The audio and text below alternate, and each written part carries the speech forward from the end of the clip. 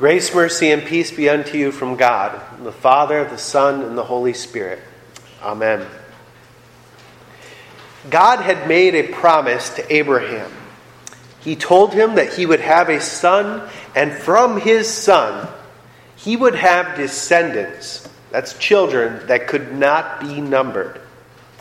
Abraham and his wife, they found this hard to believe, that they, in their old age, could have a son. And yet God delivered on his promise to them. Abraham and Sarah were overjoyed at all that God had given them. Now, sometimes when God blesses us, when he blesses us in this life, we could be tempted to put our trust in the things that God gives rather than in God himself. For instance, when trials, temptation, and suffering come, we often try to handle it on our own, using created things to help us along. When things are bad, we usually don't turn to God as our first option. We turn to substances, food, social media, pornography, or whatever else that we can find in order to satisfy our need. We turn to things in the created world in order to satisfy our need that only God himself can provide. For instance, food that is meant for nourishment, it becomes our refuge and strength. Sex, which is given by God for the union of marriage and creation, it becomes a pleasure, an objectified pleasure. Social media is a gift that God can use to bring us closer together, and we have made it a place of gossip and superficial comfort. We are all tempted, every single one of us, to replace the Creator with the created. Even Abraham and Sarah, they could have made their child into the source of their hope instead of the God who gave them their child. But God tested Abraham's faith, saying, "Take your son, your only son Isaac, whom you love, and go to the land of Moriah, and offer him there as a burnt offering on one of the mountains of which I shall tell you." I can't imagine what Abraham went through. I can't even put myself there. I can't imagine God taking away my family or even my friends.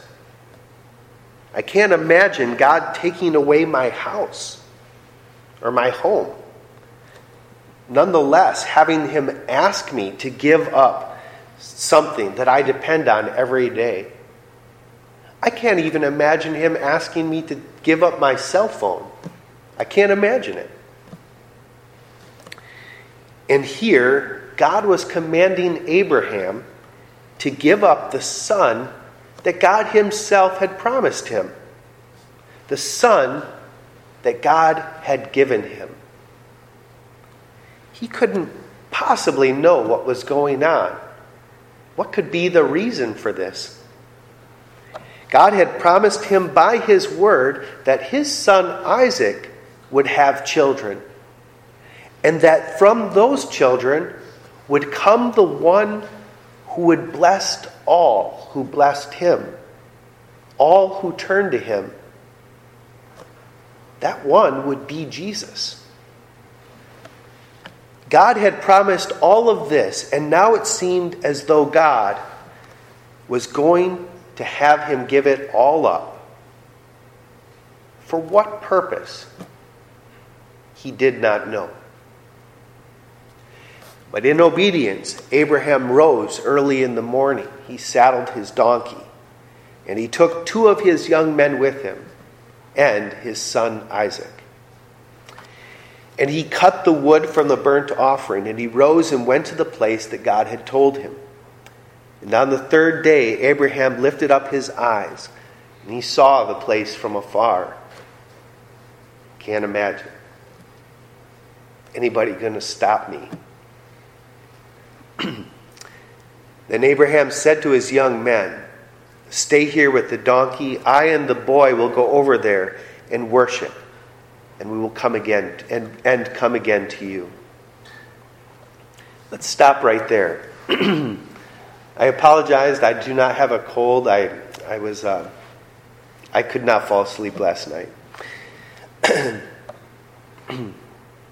Let's stop right there. Is Abraham really going to go through with this? It appears so. But there is also something else to note here in the text that we just read. He told the men who were with him that he and his son, he uses the plural, he and his son would come back to them. Abraham didn't know how, but he knew that God was going to keep his promise, even if Isaac, his son, would die. He believed that Isaac, if that happened, would be raised from the dead. In all of this, in all of these actions, Abraham was trusting in God's promise to him and not in his son Isaac. He was going to walk with God even through this dark, dark place. And Abraham took the wood of the burnt offering and laid it on Isaac, his son. And he took in his hands the fire and the knife. So they went, both of them, together. And Isaac said to his father, "My father." He said, "Here am I, my son." He said, "Behold, the fire and the wood, but where is the lamb for the burnt offering?" And Abraham said, I can see him looking at his son in his eyes. God himself will prepare a lamb. So they went both of them together. And as we read earlier, this got to the point where he was ready to slaughter his son. But the angel of the Lord called to him from heaven and said, "Abraham, Abraham." And you can see him. "Here I am." He said, "Do not lay your hand on the boy or do anything to him. For now I know that you fear God, seeing that you have withheld your son, your only son, from me." And Abraham lifted up his eyes and looked, and behold, behind him was a ram caught in a thicket by his horns. So Abraham called that place, "The Lord will provide." God spared his son and provided a way for his child to have life. God remained faithful to his promise to Abraham. But we have to ask, what is God sharing with us here? I think a couple of things at least. One, there are no gifts in this world that we should fear, love, and trust in over our God. No gifts should replace the Creator. Even if we lose everything or everything is taken away from us, God is still God. And we should trust in his promise even if we don't understand the situation that we find ourselves in.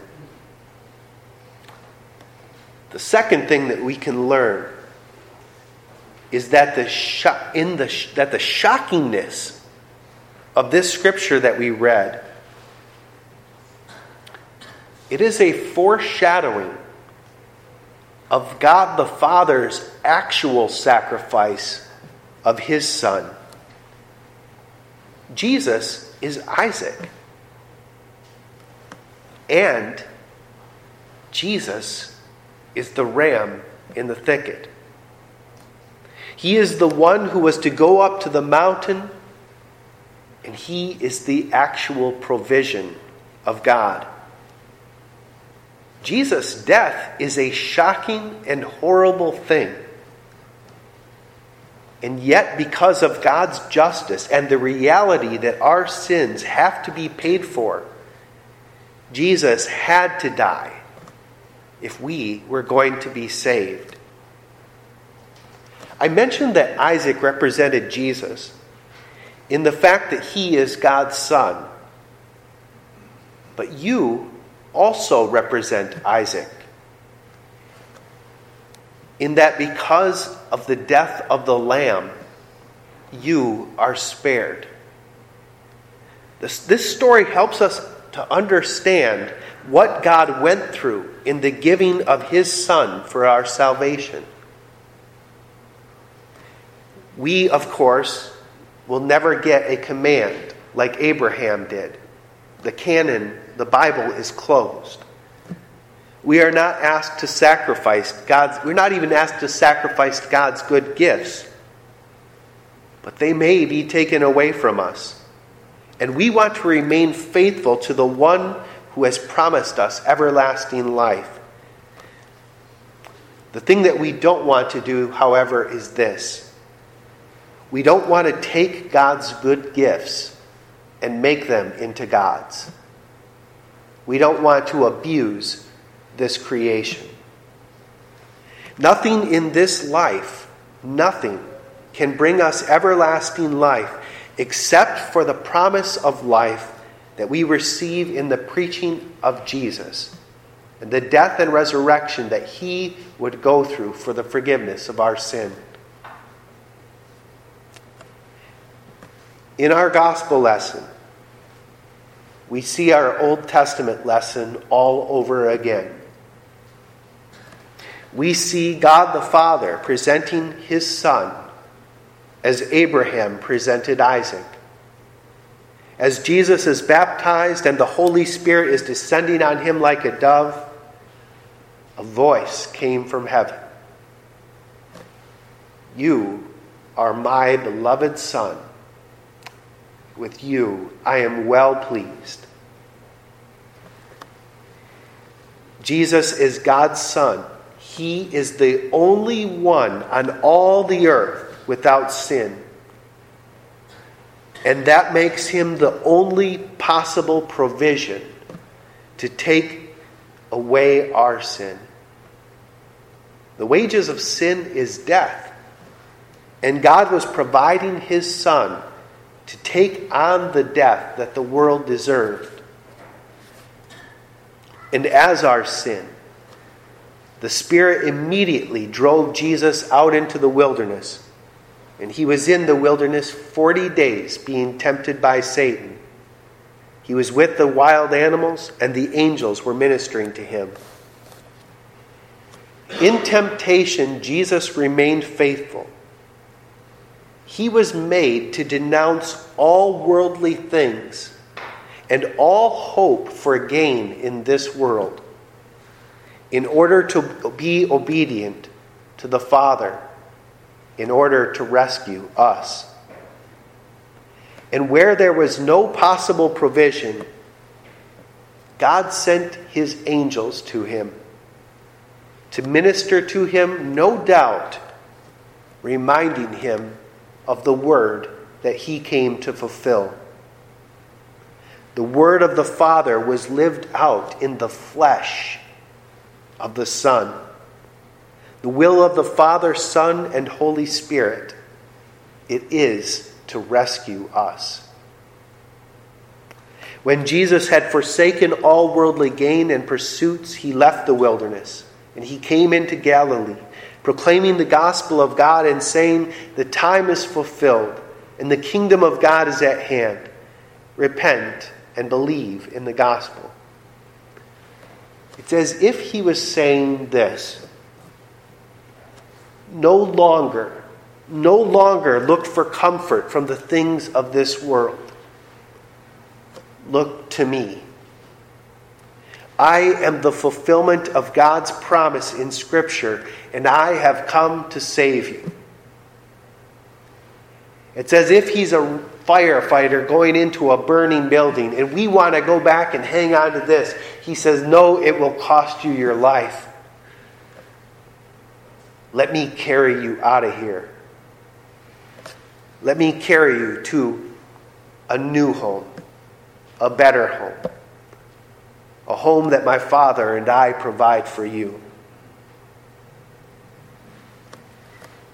God is bidding his people to turn from our fear, love, and trust in created things, and to see that he has provided for us love and peace and life that this world cannot give. In Jesus is light. In Jesus is life. In him is rescue. He is the only gift that God gives, the only one that we cannot have too much of. You think about all the things. I can have too much money to where I forget my God.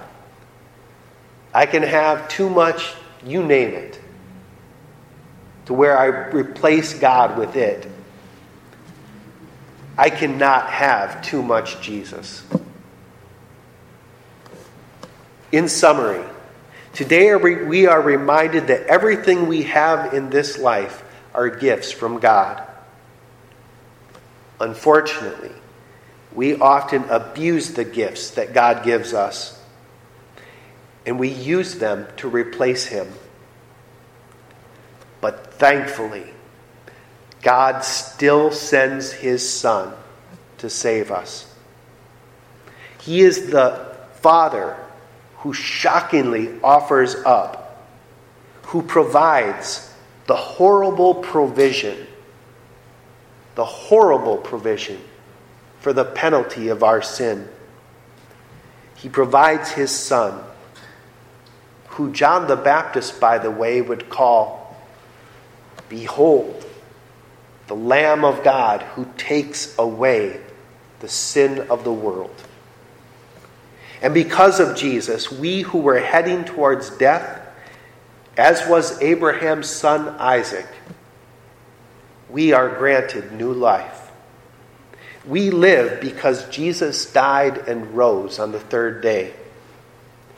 And Jesus bids us to call his Father our Father through the gospel that he fulfills. He says to you, "Your sin is covered by my ransom. There is nothing holding you back. Repent and believe in the gospel. All of heaven I give to you." In the name of Jesus, amen.